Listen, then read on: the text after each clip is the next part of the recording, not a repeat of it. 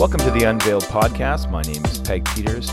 We are on a series this summer looking at the Charter Challenge, giving access to psilocybin for end-of-life cancer patients. We're doing this podcast on behalf of TheraPsil, a nonprofit out of Victoria. And we've been speaking to experts across Canada, giving the context for why psilocybin should be made legal and in a medical context for end-of-life patients in consultation with a therapist and doctor. And today we have the privilege of talking with Dr. Mark Haden. Dr. Mark Haden is Vice President of Business Development at Clear Mind Medicine. He's adjunct professor at the University of British Columbia School of Population and Public Health. He's an advisor at Psygen. And when I spoke to him last year, he was the executive director of MAPS Canada, the Multidisciplinary Association for Psychedelic Studies, for 10 years. He's published on the issue of drug control policy and psychedelics in many journals. He is considered one of the top experts when it comes to public education on drug and drug policy. He's been speaking on this for over 30 years. He was awarded the Queen's Diamond Jubilee Medal for Drug Policy Reform work in 2013. And I sat down to chat with him in his house last year for a documentary I was working on. And so this is an interview that we did in his house. I apologize for my audio. I had mic'd him and my audio didn't come as clear, but I did the best I could in post-production. I think the quality of the interview is still important enough what we put on here. And I really hope you enjoy this conversation with Dr. Mark Haden and his insights. I think you're going to find absolutely helpful, profound, shocking at times. We get into end-of-life anxiety. We get into what his dream for the future is, where he talks about mothers and fathers doing psychedelic trips with their coming-of-age children. This is what he dreams of in the future for marriages, for families. He has a radical approach, and I found it absolutely beautiful. And I think you're really going to enjoy my conversation today with Mark Haden. Tell me a little about how you got into this role. I know your background is in kind of public policy and drug addiction and these kinds of things. So just walk me through a little bit of your research background, and then kind of how do you arrive into the psychedelic space? Mm-hmm. Well, there were two threads that came together eventually in the world of psychedelics. Thread number one was I worked most of my career as a supervisor in the addiction services, Vancouver Coastal Health, and I ran a program helping people to heal from addictions. And I was acutely aware in all the years that I worked there that nobody ever walked in our clinic, had a transformative experience, and walked out going, "Thank you very much." It never happened. And I also became aware of the healing potential of psychedelics and tried to get my organization to take psychedelic healing seriously, and was unsuccessful, and eventually wound up quitting there and starting MAPS Canada. But I had a second theme as well. I also worked in the context of public health. So I would publish papers on post-prohibition regulation of all currently illegal drugs through the lens of public health. I would ask the question, when we end prohibition, which we will because it is a failed social policy, what should we replace it with? If we think about a public health model, what does that look like as a way of managing drugs in our society? And I explored that from a whole variety of different angles. And that also fed into my interest in psychedelics, because the goal of a public health approach is to maximize the benefits and minimize the harms. And I'm keenly interested in doing that with all drugs, and psychedelics are poignant in their offering of maximizing the benefits because of their healing potential. So between those two themes, I was destined to work in the world of psychedelics. So, but how do you said you began to be aware of the healing potential of psychedelics? Was that from a paper? Was that, what turned that over? Like you're just like, okay, one day you're like, oh, we've got to explore this. What's going on? There was one particular person who I knew really well. He was a client of mine in the addiction services, and I had known him for years. In fact, I knew his parents for years, and I really cared for this guy because he had so much personal integrity, and his family bonds were so strong, and he got worse over the years that he was with us, and he was an opiate addict. And he slowly deteriorated under my care to the great distress of his very loving parents. And somehow the words ibogaine slipped out of my mouth at some point, and he took me seriously, and he went down to Mexico, And he had an ibogaine experience, and he came back transformed. After years of being on our program and seeing our nurse and our physician, he was on method, he was everything. He had done every part of our program. And he went down and he showed up in my office and he stared me in the eye and he said to me words that I had never heard him say. And he said, "I'm not an addict anymore." And I said, "What do you mean?" And he said, "I've walked out onto the street of my life and I've come to an intersection. And I realized that I could look up the street one way and see the word addiction, or I could look the other way and see the word recovery, and psychedelics for the first time in my life gave me a choice." And I stood at that street corner for a while and I pondered which way I wanted to go, because for him there were advantages both ways. And he eventually decided that the route he wanted to walk was recovery. And I said, somewhat disbelievingly, I said, "So what does that actually mean for you?" And he gave me a list of activities that he would do as he walked the path of recovery. And I said, "Let's talk about that next week." And he came back the next week and he was starting to do it. And the next week he was, and he walked the path of recovery in a way that he had never walked before because he had a choice. And that's what psychedelics gave him. Is that just that ability for the mind to just disconnect from the thoughts and ideas that you'd been, maybe the patterns you've been stuck with, right? Exactly. And that ability to go, is this the patterns that I want? Like usually we're so fused with, we're this close to our day-to-day decisions in our lives. Is it that psychedelics give our brain this ability? Maybe so take me into what's happening inside of an addict or someone like this or anyone who has these kinds of experience. What's happening? Why do they get this choice? Beautiful question. Why do they get this choice? So essentially, how we live our lives. Let's just think about how our brain works. We have our conscious mind and we have our unconscious mind. So let's just think about driving a car. When you're driving a car, your conscious mind, what you're actually thinking about is lunch and dinner and the meeting you're about to have and what's on the radio, and you're rambling around the events of your day in your conscious mind. Your unconscious mind is driving the car.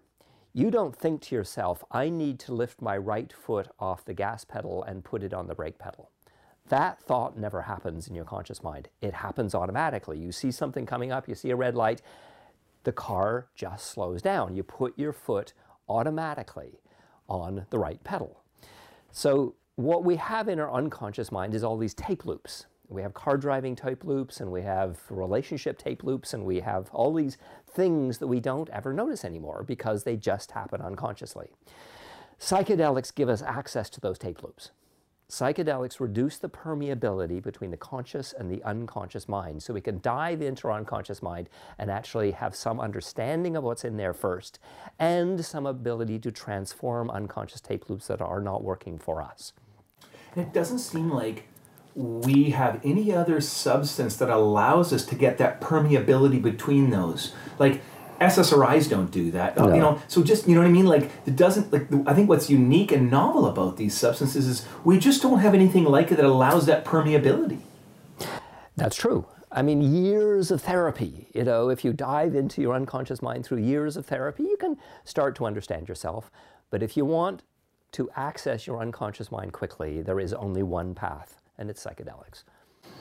Tell me about as you have these conversations now over the last 10 years or more of your life, what are the top two kind of resistances that people have? It's going to be like the 60s. People are going to just go crazy. And, I mean, this is all false. I'm setting this up for you. But, this idea that it's going to, first of all, you're going to be an addict. Well, that means you've never taken a psychedelic. They're not addictive. So talk about toxicity, addiction, and what's the general fear around psychedelics? Why has that been there on the war on drugs? And then what's shifting in our consciousness now?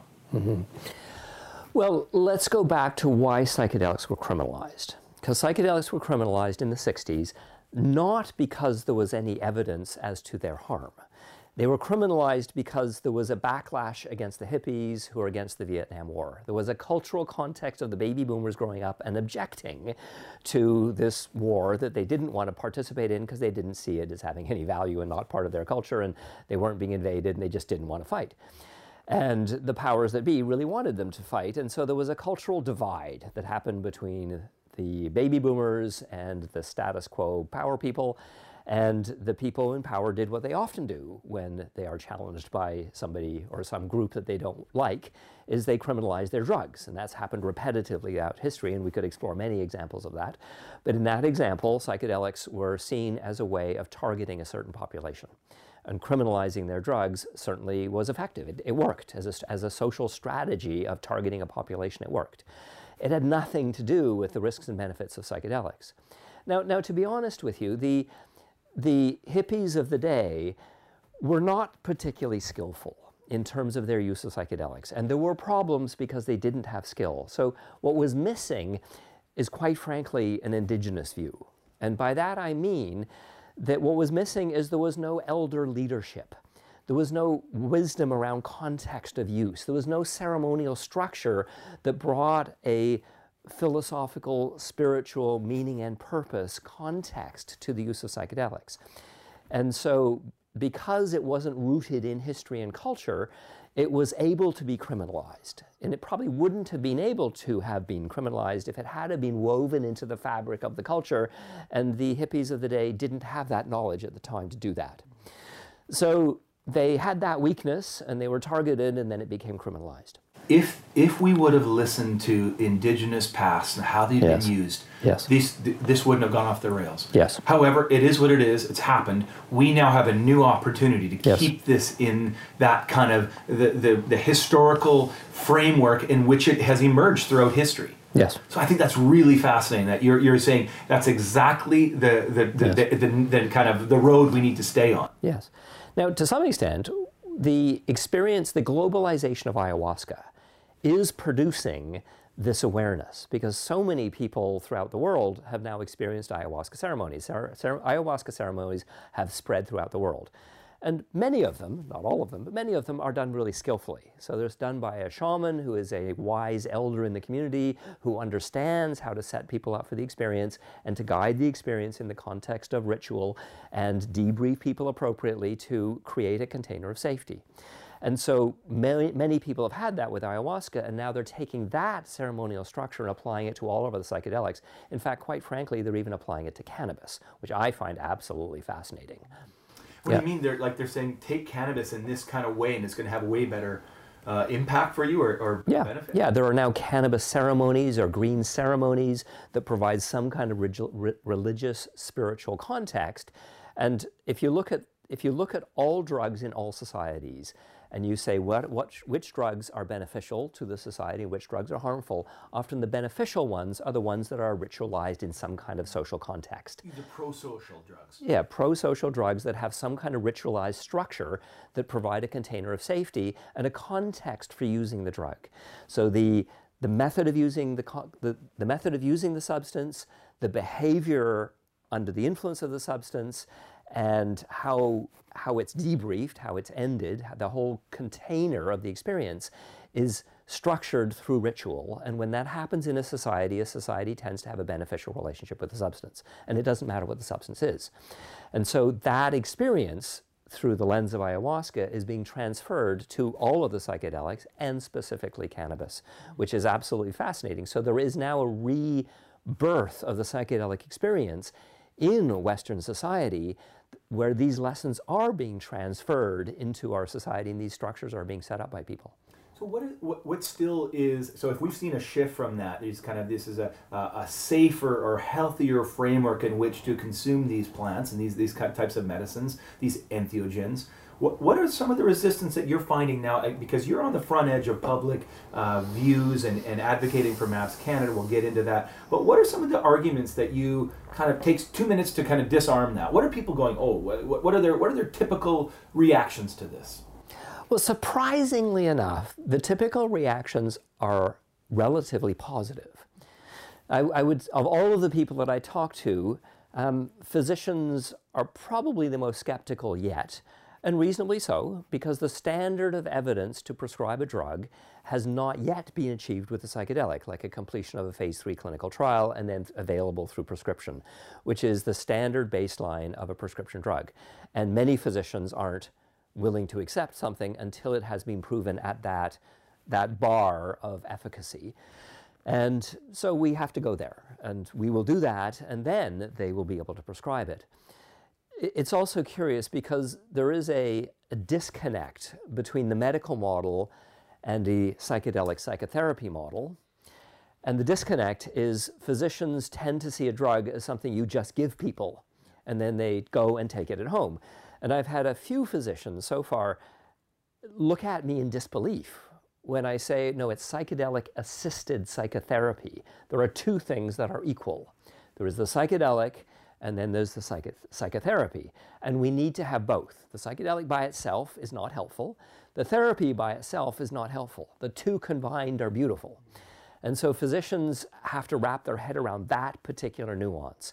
And I've actually had one physician recently look at me with disbelief when I said that. In fact, he argued with me, which was fascinating. He said, no, that can't be true.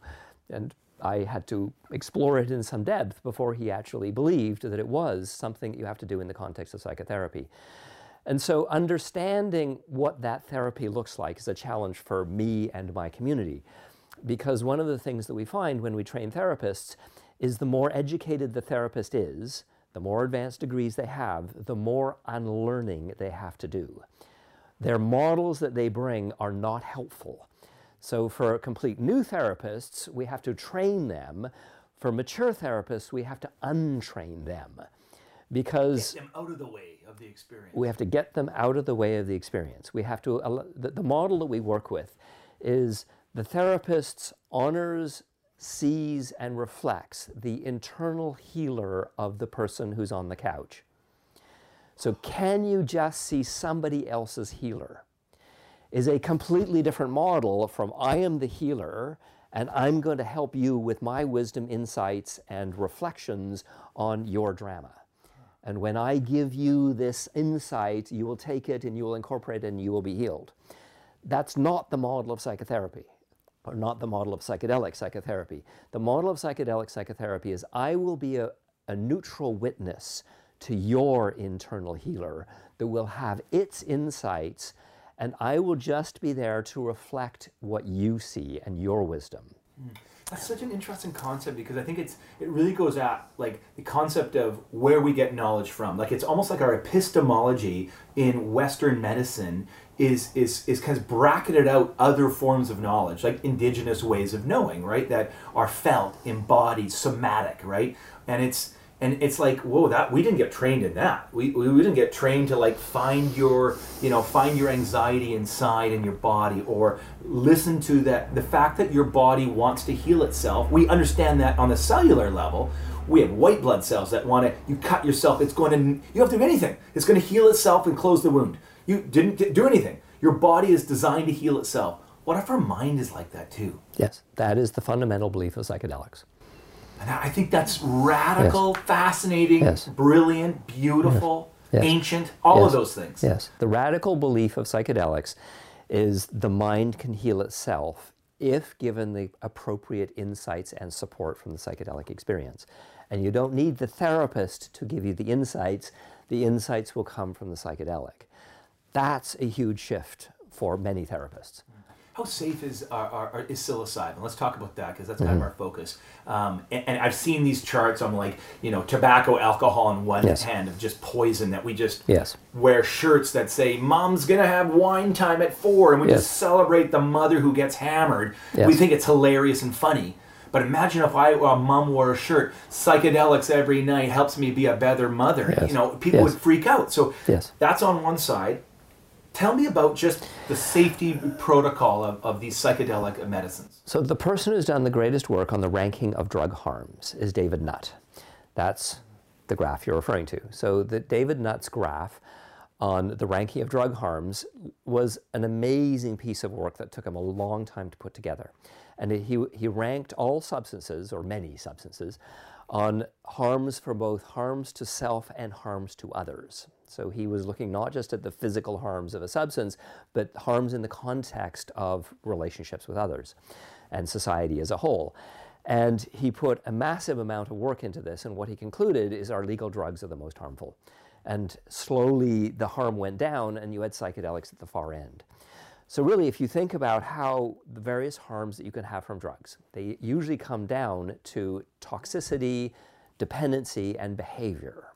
So toxicity is, does it hurt the body? Does it hurt the liver? As you take it, is it toxic to the body? And psychedelics are incredibly non-toxic. You know, you can take them. In fact, Albert Hofmann, who invented LSD, argued that LSD was one of the least toxic drugs on the planet. And his argument was actually pretty simple. You can take 1,000 times the dosage of a normal dose of LSD, and it won't kill you. Now, 1,000 times the dosage of pretty well anything else will kill you. In fact, if you took 1,000 times the dosage of water, it will kill you. What's a dosage of water? A glass. If you tried to drink 1,000 glasses of water, you would have a hugely toxic response, and it just might kill you. Tylenol, anything, yeah. Anything. So to be able to do that amount of a substance and not die means it's pretty non-toxic. So toxicity is the first thing. Dependency is the second thing. And so I worked in the addiction services for 28 years, and nobody ever walked into any of my offices or any of my therapist's office and said, I can't stop taking LSD. It just can't happen. There's some physiological reasons why you cannot become dependent on psychedelics. And then behavior is the last thing. And yes, there are some behavioral problems with LSD and psilocybin and the other psychedelics, but it always comes down to one thing. It's lack of supervision. It's lack of the container of safety. I have all these Google alerts on my computer, and I see all of the problems, all the media releases every day around the planet on psychedelics, and often problems emerge. And when I look at the story, it's always the same thing, which is lack of the container of safety. Set, which is expectation, setting, which is the environment, and dosage, which is the substance you took, go wrong when things are not skillfully supervised. And so, but when setting, and safety issues are carefully managed, you don't have a problem. And only when they aren't carefully managed, when you have lack of supervision, then you have problems. So let's pick it up. You talked about these three elements of obviously toxicity, behavior, and then I think the setting or those dependency, toxicity, and behavior. Yeah. So you look at that, the profile. These are some of the safest substances. They're non-addictive, and obviously they have these pro-social abilities. And they're, I remember someone saying something like, street drugs like heroin and cocaine are escapist. When you have trauma, you want to escape. Gabor Mate spends a lot of time talking about our need to take these substances to escape the hell in our mind, whereas psychedelics push you inward toward your. So no one wants to get addicted to that and go inside by themselves without the right context. So I think there's some. They're so different, to group them in the same category is so lacks such a shallow understanding of how these substances are so dramatically different. Right? Mm-hmm. Let's get into this, the healing benefit, and particularly, for the purpose of this film, we're really looking at end-of-life anxiety and the potential healing benefits that we've seen in research, both Dr. Grobe at UCLA, NYU, Johns Hopkins, Roland Griffiths, Bill Richards, these folks. As you've kind of read this research, is anyone in Canada doing end-of-life research on psilocybin? So just talk to me about some of the clinical research that's been done, published, and is currently being done on psilocybin for end-of-life anxiety. Mm-hmm. So if you think about the human experience, we are all going to die. That is one of the great truths of our lives. And normally, we don't think about that. We find the ways of just shutting that reality off and living our lives as though we are immortal. We're not. And when that wall comes crashing down and we realize that we are about to die, the experience is not uncommonly anxiety and distress, because we get very hooked on the experience of having a body and being alive, and the idea of losing that is very distressing to us as we near the end. And yet it's absolutely and perfectly natural, because it happens to everybody. And psychedelics can take us to that place. If you think about, often the psychedelic experience is either about spirituality or meaning and purpose to life. Spirituality, meaning and purpose to life. And that's exactly what we need as we're nearing the end of our lives. And so a profound sense of understanding the universe and our relationship to it is what psychedelics give, and a sense of why we've been here on the planet and what we've done with our lives is also needed. And psychedelics bring us those two things that allow us to look at our end with some degree of graciousness and peace. And what have you read? Just kind of get me into a little bit of the sense that that this is being studied. Maybe just mention some of the studies that I just threw up. Some of the research that is doing this. What are they finding when they take these double-blind studies? Yes. So the research isn't happening in Canada, but it's happening in the States. And the researchers down there are giving people pretty substantial dosages of psilocybin, and they are finding that anxiety goes down dramatically, and that people actually are able to embrace the naturalness of death in their lives. And then they're measuring that, and they're publishing that, which is amazing to think about. How do you measure spirituality? Well, they're coming up with this mystical experience questionnaire, the MEQ, and they're able to measure these things now. And they're finding that high scorers on the MEQ, people who have a high degree of a mystical experience, tend to relax and embrace their end. That's a fascinating thing, and I think that's in the, I'll call it the medicalization of psychedelics, which again, as part of your argument, is it's a necessary track to get acceptance in clinical trials, stage 2, stage 3 clinical trials. In that medicalization, sometimes there is a resistance to the idea of spirituality at all, right? I mean, it's like, no, we're talking about science here. That stuff's for theologians and philosophers. And can you? And yet I'm like, every single person I've talked to, I don't care how many degrees they've had, they just said, this is about a spiritual connection. It doesn't have to be about religion, but it is about something larger than yourself, and you realize you're part of something bigger than you. And until we kind of get over our rationalist kind of insistence that we have to bracket out spirituality because it, quote, it doesn't fit our models, we're not going to understand what's going on. Take me into that conversation with boldness. Why is spirituality the kind of litmus test you put that on Maps yesterday? You had a quote on there, and I'm like, good for you. You're going right after it. Yes. Talk to me about that. Well, it's interesting to look at what are the predictors of a successful outcome with most of the research, not all the research, but most of the research with the classical psychedelics, psilocybin, for example. The greatest predictor of success is the degree to which people have a spiritual experience. What does that mean? When people find their maker, they deal with the healing issue that they are trying to achieve. And it doesn't really matter what the issue is, whether they're trying to quit smoking. The people that have a spiritual and a mystical experience are more able to quit smoking than the folks that don't. Can you explain that, Mark? Yeah, right. Can I explain that? If you think about addiction, let's go back to the tobacco cessation piece. If you think about the obsessive quality of thinking, the obsessive pattern of thinking that goes along with tobacco addiction, you really need to think about it in a different way.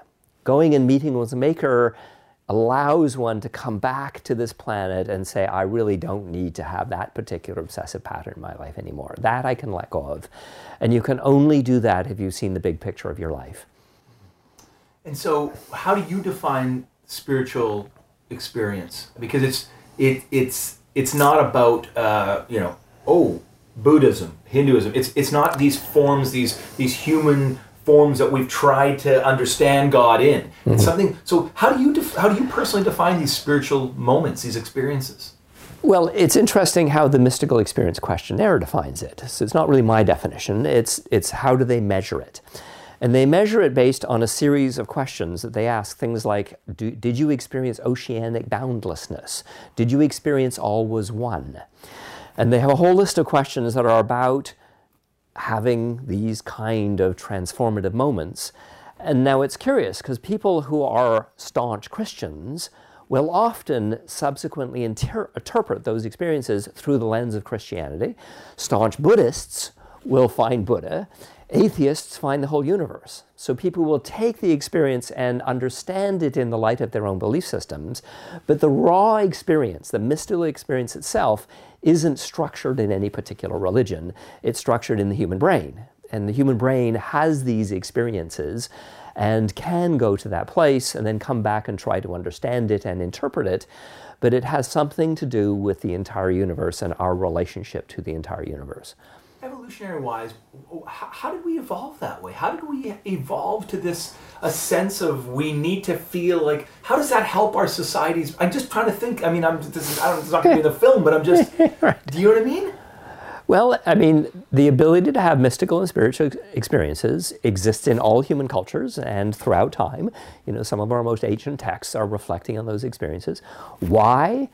We don't know. We have no idea, but it seems to be, maybe it's actually reality out there. We don't know. Is it rooted in our brain? Is it brain chemistry?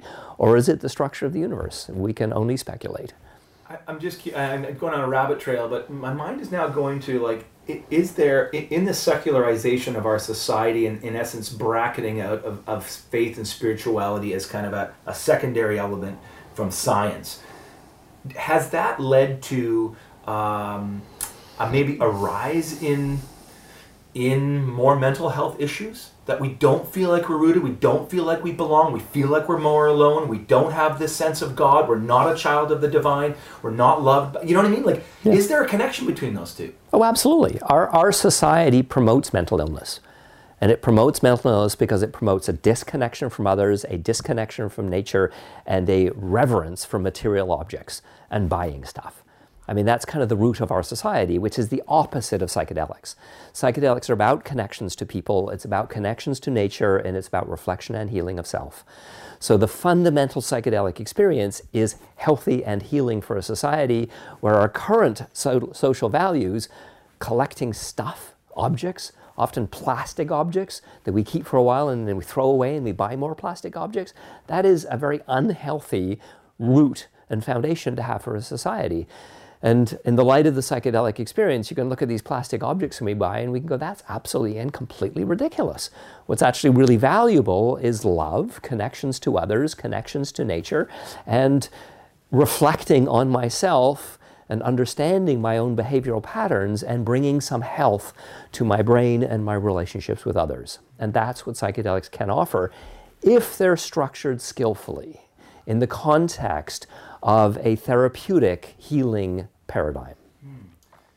So when this questionnaire, they're saying the higher you score on this questionnaire, if your experience gave you the sense of the divine beauty of this universe, you're a part of it, you're small but you're connected, the degree that you have, the more mystical the experience, the more more longevity it has as a lasting experience in one's life, or what's the correlation there?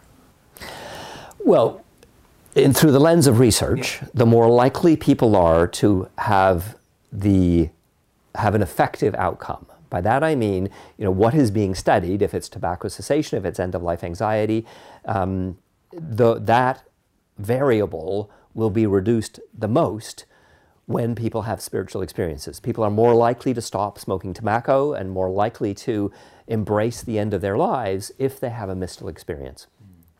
When you think about then the ayahuasca experience is when you think of the church out of Brazil that has taken these ancient concepts and married it with some form of Christian mysticism and do it in this kind of that Santo Daime church, right? Do you think there'll be a rise? I mean, this is now just speculating. A rise of religious traditions that begin to embrace these healing powers and say, we will be the guardians of this. We will help you heal and grow and connect. Might there be Catholic churches, evangelical churches, Buddhist churches that now begin to use these plants, these substances, these fungi as healing part of their sacrament? It would be wonderful if some of the traditional churches would embrace, within the context of their own religion, to embrace psychedelics. What would happen if we put the magic back in the Catholic Church? Because they have beautiful ritualistic structures. They just tend to have an emptiness of the spiritual experience. So we could bring the spirituality back and have these beautiful religious contexts or structures that are very natural to some churches. The ritualistic traditions of some of the ancient churches, I mean the Catholic Church just being one of them, is a good example of something that's relatively empty spiritually that could be infused with this beautiful experience and take the rituals that they have and allow people to have both. I saw John Hopkins, I think they're going to release it maybe in 2021. They're doing like a a study on religious leaders taking psilocybin, high-dose psilocybin, and what happens to these pastors, religious traditional leaders, what they were from before and then after. How does that change their understanding of their own personal faith? What a fascinating study. It reminds me of the Good Friday experiment in the 60s. Yes. With these grad students, Yes. Fascinating. Have you heard any results from that initial study in Johns Hopkins? I've heard that it's ongoing, but I haven't seen any results. But it makes complete sense. I mean, if you look at people who are walking the religious path, if you look at people who are leaders in a various religion, often they're questioning. It is not uncommon for them to have started out really enthusiastically, and then slowly as they walk the path, it gets weaker for them because they're now doing all the traditions, but the experiential part of it is missing for them. And what they need is a psychedelic to allow them to be infused with the sense of spirituality and the belief in their own particular path. Psychedelics offer priests a lot. And you think about the breaking down of these barriers of like exclusion of women, exclusion of same-gender loving relationships, and all these kind of things will just drift away when you begin to understand the connection we all have as humanity. I mean, psychedelics could heal so many religious traditional ways of being. I think there's huge potential for the next 50, 100 years on that. I want to dive back into end of life. You framed it as psilocybin, in its very nature, seems to be a perfect substance for bringing people up to look at their life story. Francoise says, her mentor said, mushrooms, your mushroom experience is rehearsal for death. You're going to confront your own mortality. You're going to confront fear, and you're going to let it go, and you're going to emerge as a person without fear. So I thought that was fascinating that this substance, this fungi, and I always listen to Paul. He said, "Don't call it a plant; it's a fungi." Okay, I get you. It's a natural fungi. Yeah. But so tell me a little about what's unique about the experience on psychedelics. I'm going to get into psilocybin particularly that brings these people that at the end of their life they can begin to deal with regret, fear of what's to come, and just get this sense of peace. You probably have heard lots of stories like this. Tell me about some of that really resonated. Just don't have to use a name, but a story of a person maybe at the end of their life that had an experience that was quite profound for them. And how did that hit you? Well, if you think about often when we're dying, what do? We think about our lives. And we think about what did we do with this particular life? We were given the gift of human life, we've lived it, and now it's coming to an end. So often the experience is reflection on what did I do right, what did I do wrong? And it's hard to live the perfect human life, so regret is often part of it. Oh, I could have done that better. And so the psychedelic experience allows for some contextualization. It allows us to go back and think about, essentially, I did the best that I could at the time with the resources that I had at the time, as opposed to, I should have done better. And so when we can contextualize it, we can let go of regret. And if we can let go of regret, it's easier to embrace death as we reflect back on our lives. So that's one part of the healing process. And the other part is, I am just a very tiny little speck of life in this large universal pattern of living stuff that is immersed on the planet Earth, that kind of big picture view of just one human life that tends to come with the psychedelic experience. We see our lives through the context of the universe. And in that context, you die, you live, you die, you live, it's a human life, it comes and goes. There's a much different view that is offered through the psychedelic lens, as opposed to, oh my gosh, I have so many regrets, now I'm dying and I've done it wrong, and it's going to be awful. When you meet your maker, and the maker says, it's okay to go home, things are a little easier. That's beautiful. I mean, that's... So what we're seeing with Therasil. So Therasil is really pushing this charter challenge, right? So they're really believing that this is a charter of rights and freedoms issue. That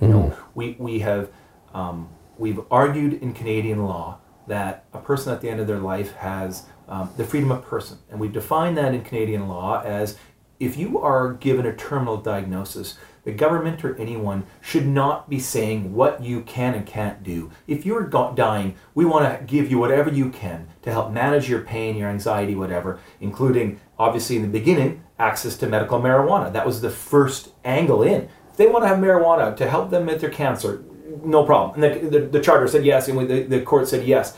Then we said, if that person is so overwhelmed with pain and anxiety and they want to end their own life with assistance from a physician, our Supreme Court said, yeah, that's a right we think we are going to enshrine and say, yes, you do have access, you should be able to die if you so choose.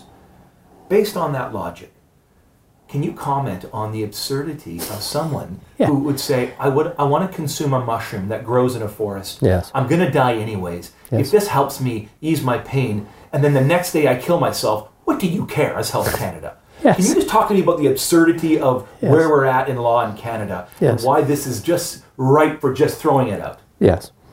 The bizarre fact of Canada today is we have legislation, which is the MAID legislation, which allows people to kill themselves. It's the self-suicide process. And so we have that in our legislative reality. People can end their lives legally. And yet you can't legally have a transformative experience that takes away the anxiety at the end of your life. So that doesn't make sense. That is irrational. And so we need to bring our laws into some sense of rational balance, which allows people to have transformative experiences at the end of their lives. And they may still choose to do the suicide thing, the legal suicide route, but they should be able to be transformed to make an informed decision around that decision to end their lives. Yeah, you'd think, I was asking this to Bruce, and he just said, he's had patients, he said that were so convinced they wanted to die. And he said, well, is it pain? Like, do you need more pain meds? What do you need? Palliative? We're going to do the best we can to manage your pain. And they said, it's not pain. It's here. Yeah. And he said, I've yet to meet someone who we can't manage their pain, and so that's why they want to die. And he says, so we might be able, again, people can make those choices. That's what we said, you're an autonomous individual. But wouldn't you want to give them that healing sense? And then after which, if you go, yeah, I still want to end it because of X, Y, and Z, fine, then you can. But let's let them have this first step before they make that decision. I think these two go hand in hand. Absolutely. That's brilliant. Yeah. So what's your thought on kind of where this legislation needs to keep moving, and particularly as MAPS, what's the role of MAPS Canada in advocating and pushing not just research, but kind of the public's perception of psychedelics in Canada? Talk to me about what the role of MAPS Canada is in this. So MAPS Canada brings the lens of science and the lens of research and the lens of evidence to the Canadian public. That's what we do. We are public educators and we are researchers, and we talk about psychedelics publicly, but we talk about it through a very specific lens. We talk about it through the lens of evidence. And that's essentially what we do. So MAPS Canada talks about all the research that's being done around the planet today. We do our own research. We bring that to the Canadian public. We will do our phase 3 study, which will then legalize MDMA-assisted psychotherapy. And then we will roll out clinics and train therapists and authorize facilities to provide that experience across Canada. So if MDMA is the first one, because it seems to be, I understand there's lots of reasons. So it's not as long a protocol. It's not 6 hours. It's easier to manage. But anyway, what's the next after? Let's say MDMA, maybe 2021 for legal access. You think 2022. 2022, really realistically. Yeah. Yes. So what would psilocybin might be next on the? Depends on how this charter challenge goes that Therasil might be putting together. But looking at legalization of psychedelics, there are multiple tracks. There are multiple trains on multiple tracks. One of the trains is stage 1, 2, and 3 clinical trials, the normal process by which a physician has access to a prescription drug that Health Canada has oversight, and we are on that train. That is primarily the MAPS Canada train, is legalizing through the lens of research.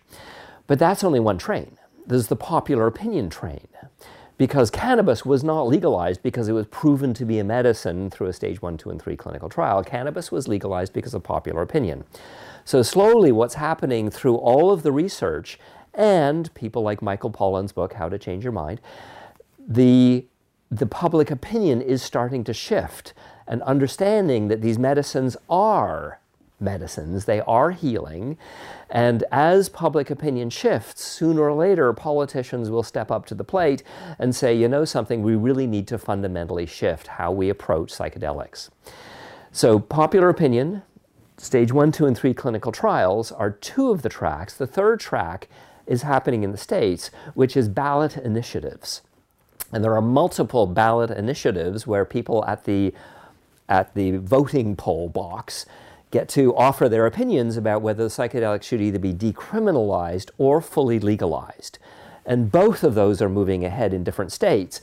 And that, again, shifts public opinion. So all of these are combined to produce through one path or another, legal access to psychedelics. Whether it's, again, with Health Canada oversight or some politician just saying, we actually just need to embrace these things in our society because enough people support them. What gets you most excited about this journey you've been on? You put a lot of time into this, Mark. This has been your life battle over the last probably 10, 15 years. I came in here and one of your first things is, the wind's in our favor. Mm-hmm. There's a sense of buoyance. You're kind of excited. Mm-hmm. What's getting you so excited, Mark? Mm-hmm. Well, it's interesting to reflect on my whole career. Because when I started talking about drug policy issues decades ago and talking about how drug policy, the criminalization of drugs had absolutely no evidence to support it. In fact, all of the evidence was we needed to have a different approach. Criminalization does not work. It costs us a huge amount of money and it's ineffective. It doesn't protect our children. When I first started saying that in public a few decades ago, I had people who were viscerally angry with me. They would sit in the front row and shake because I was speaking the taboo. I was breaking the taboo. I was fundamentally cracking a wall that existed in our society, and I would have people so angry with me they would just shake in the front row that I could say that. And I would listen to them and I would calmly just say, here's the evidence, here's the evidence, here's the evidence. And then eventually I started talking about the maximization of benefits and the minimization of harms of all currently illegal drugs, and psychedelics just emerged as a natural substance to talk about how to maximize the benefits. And so there's been a very natural flow from my drug policy work to where I am today. And nobody's showing up at the audiences that I have now. There's nobody sitting in the front row shaking in anger at me. There are now people that really want to kind of understand the nuances. You know, they really want to see where this is going and understand how we can maximize the benefits. In fact, interestingly enough, I had an absolute dream come true email relatively recently.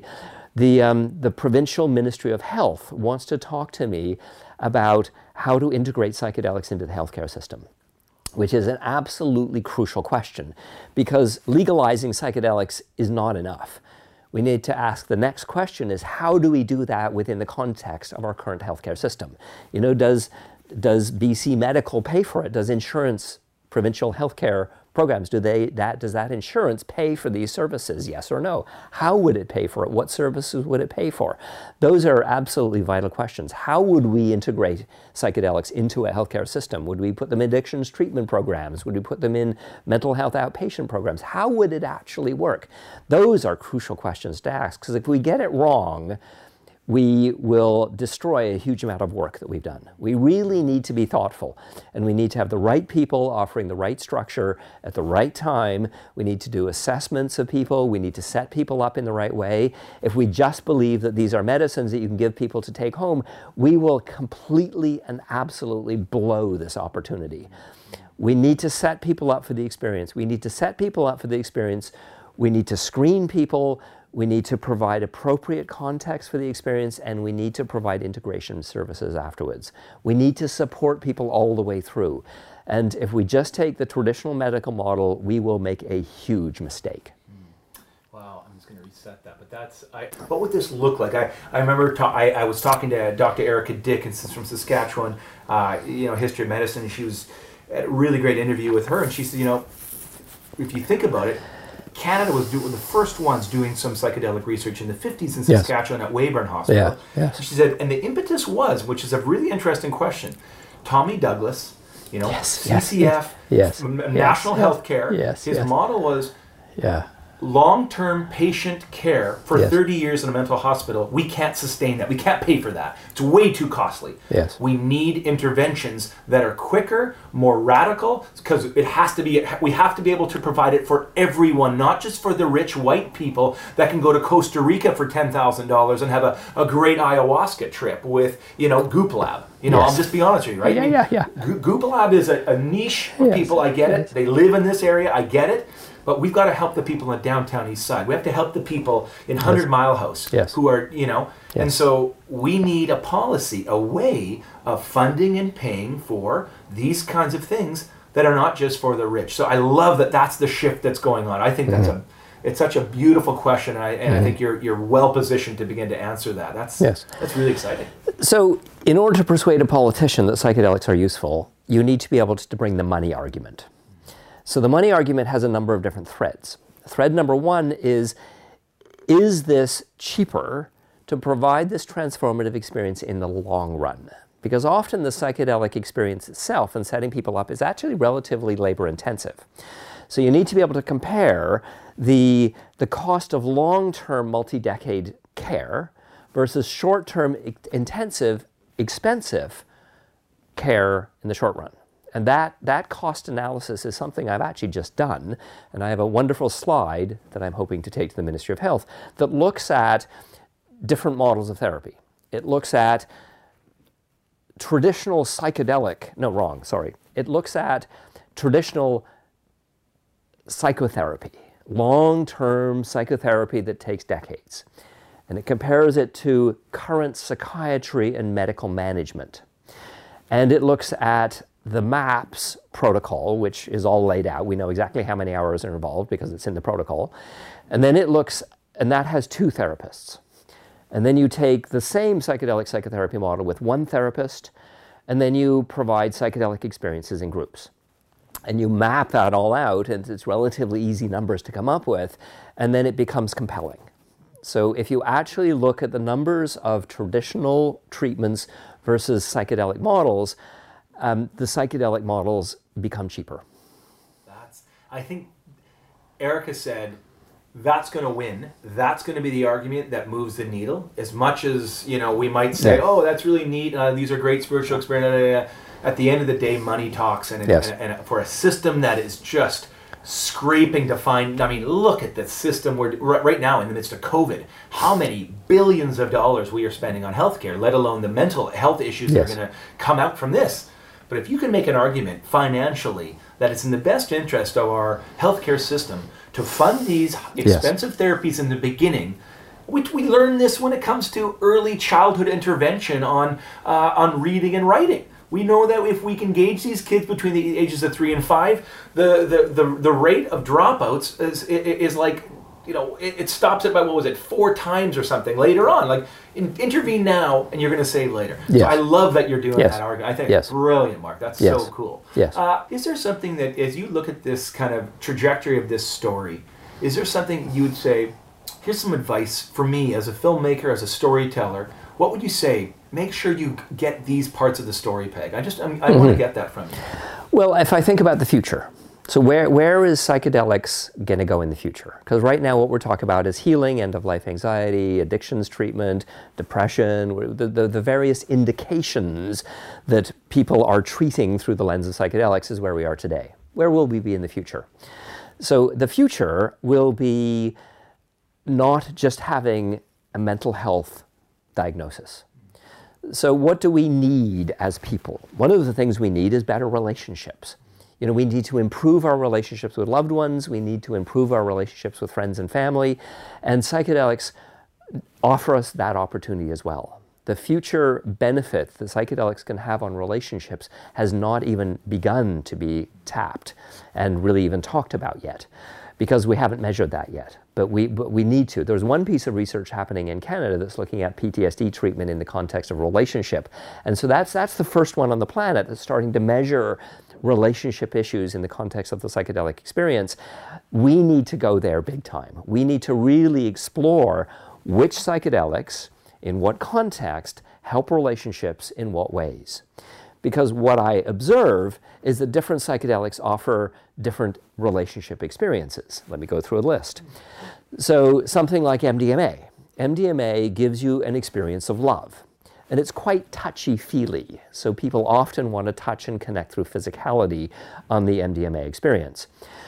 So that is both hugely beneficial and somewhat challenging in some of the therapeutic experiences.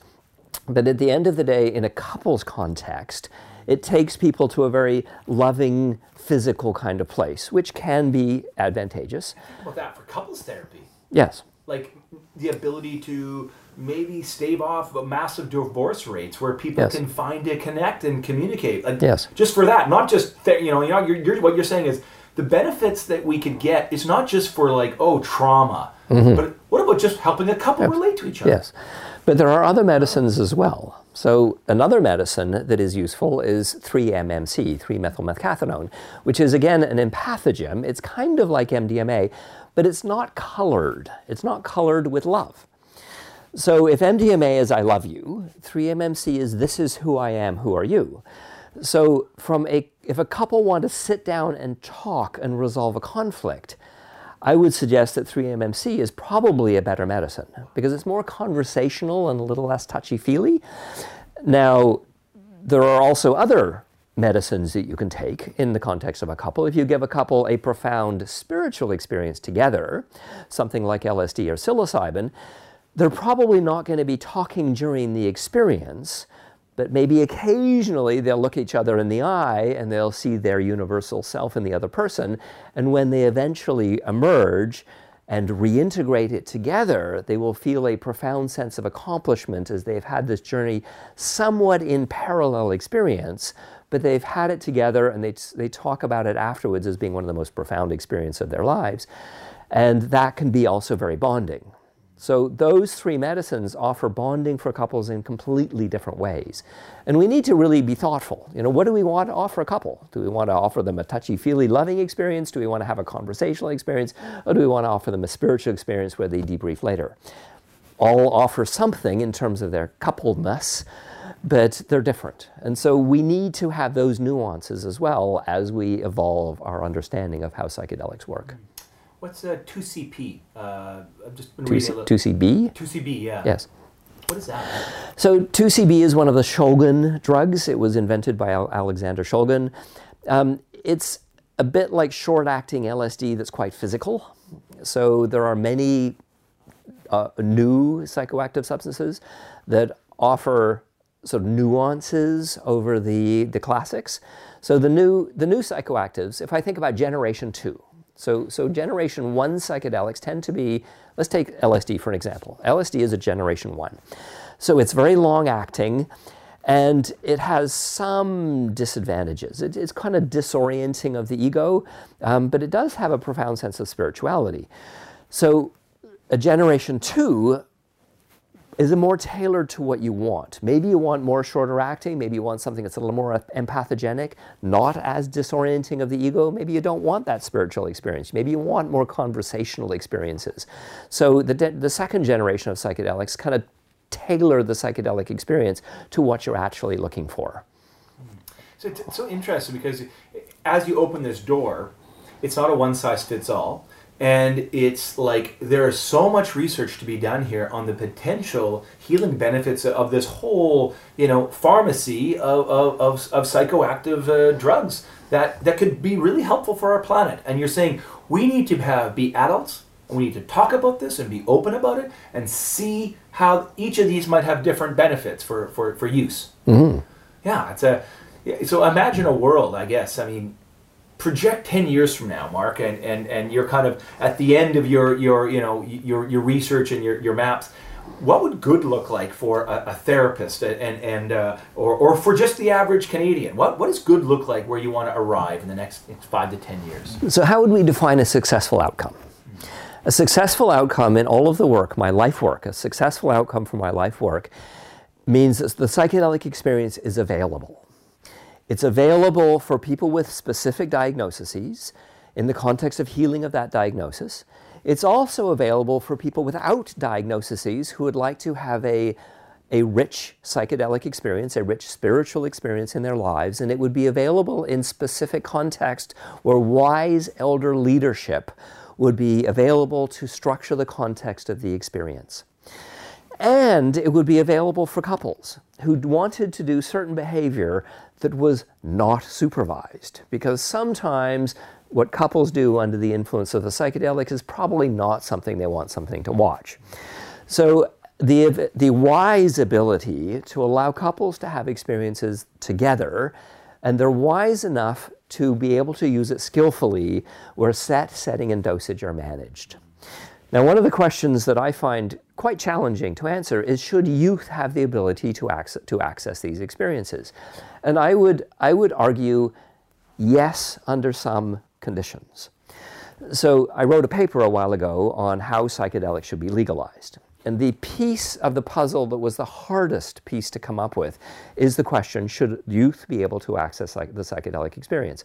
And we looked at a number of different models. We looked at the indigenous models, and some indigenous societies, like ayahuasca, for instance, don't really think about age. Pregnant women show up, women who are nursing show up, toddlers show up. It's just done in the family context, and it's not really about youth or babies. It's just anybody can have the experience. The peyote folks do provide the experience when a young boy becomes a man or a young girl becomes a woman, at maturity, at puberty. Then they get invited into the teepee and to participate as they mature into their adult role. We also looked at adult supervision, and we looked at adult supervision of alcohol. And there are many states that say that an adult can supervise a young person at the dinner table and give them alcohol, and it's completely legal if adult is supervising. We also looked at healthcare systems. And healthcare services are provided for young folks before they are legally an adult if they understand what they're asking for. So if a young woman walks into her doctor, or a young girl walks into her doctor and says, I want to be on the birth control pill, and she's not legally an adult, the physician can prescribe the birth control without consulting the parent if the young woman knows what she's asking for and is able to have an intelligent discussion around it. So we put all of that knowledge together, and we said that yes, young people should be able to access a psychedelic experience. They should at first be encouraged to involve their parents and bring the family context to the process, because it's beautiful for families to have this experience together. But if that really doesn't work, and the parents really aren't engaged in this discussion, and the young person would like to have an experience, that yes, they can, if they understand what they're asking for, and it's provided within the context of an adult who knows how to structure the experience for a youth. So essentially they'd be a specialist. And they'd be a wise elder who is a specialist in using psychedelics for youth and providing the context for them in a safe way. Yes, that should be available. I look forward to this being legal, yes, and these experiences being the norm for families. Yes. Yeah. This stuff moves me so much, man. One of the strongest experiences you can have to build a relationship between a parent and a child is for them to do a psychedelic experience together. And having multiple parents and multiple children in the same room where the experience is that of love is a profound experience. That is, that's another, I want to do a documentary on that. That is beautiful. I think there's some huge potential there on almost like a rite of passage for young people, A rite of passage is you're going to connect with your elder, and your elder is going to be your parent. And you're going to do this in a state where all your defenses are down, all your fears and your reactivity's down, and you can feel that love and bond. Oh, it's unreal. I love it. I love what you're doing, and I love the direction you're going, Mark. It's so cool. So I appreciate your kind of your wisdom there, is to say, hey, there's so much to explore here, but we can't let it get too medicalized. We need to let this be in the context in which they've existed for, historically. We need to bring our elders, bring our parents, bring these people, these loved ones into these experiences and build these connections, right?